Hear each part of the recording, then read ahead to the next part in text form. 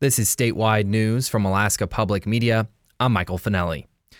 2 Matanuska-Susitna Borough School Board seats are on the ballot in Tuesday's election. Former Teachers Union President Diane Scheib and graphic designer Sydney Zuyas are challenging incumbents Richard Ole Larson and Kathy McCollum.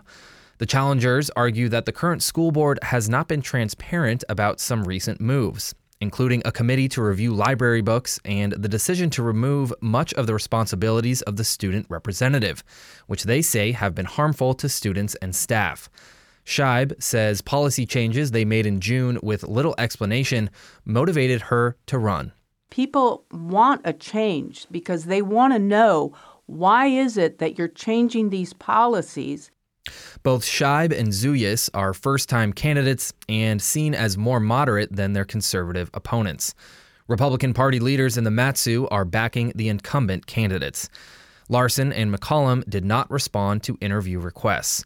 Election Day is tomorrow, and the results are scheduled to be certified by November 21st.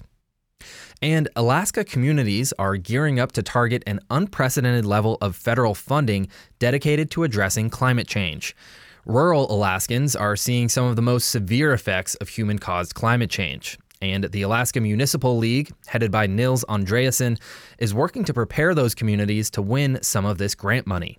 We're not competing against each other, right? We're competing against 20,000 other cities in America, and if we can help Alaska communities be in a better position to compete, then they can start to address some of the real issues that they're experiencing in their communities.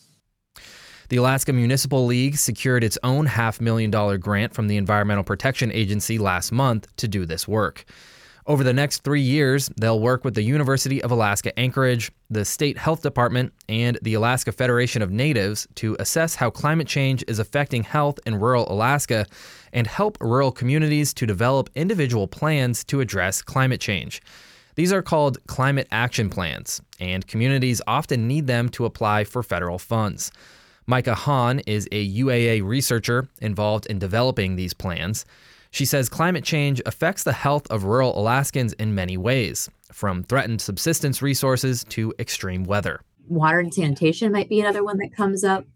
A lot of the communities don't have piped water, and so are relying on pipes that are above the ground.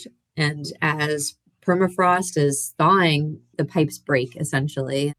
Hahn says those issues need to be addressed, and that going through this assessment process will help communities identify what they need to address climate change on the ground. This is Alaska Public Media.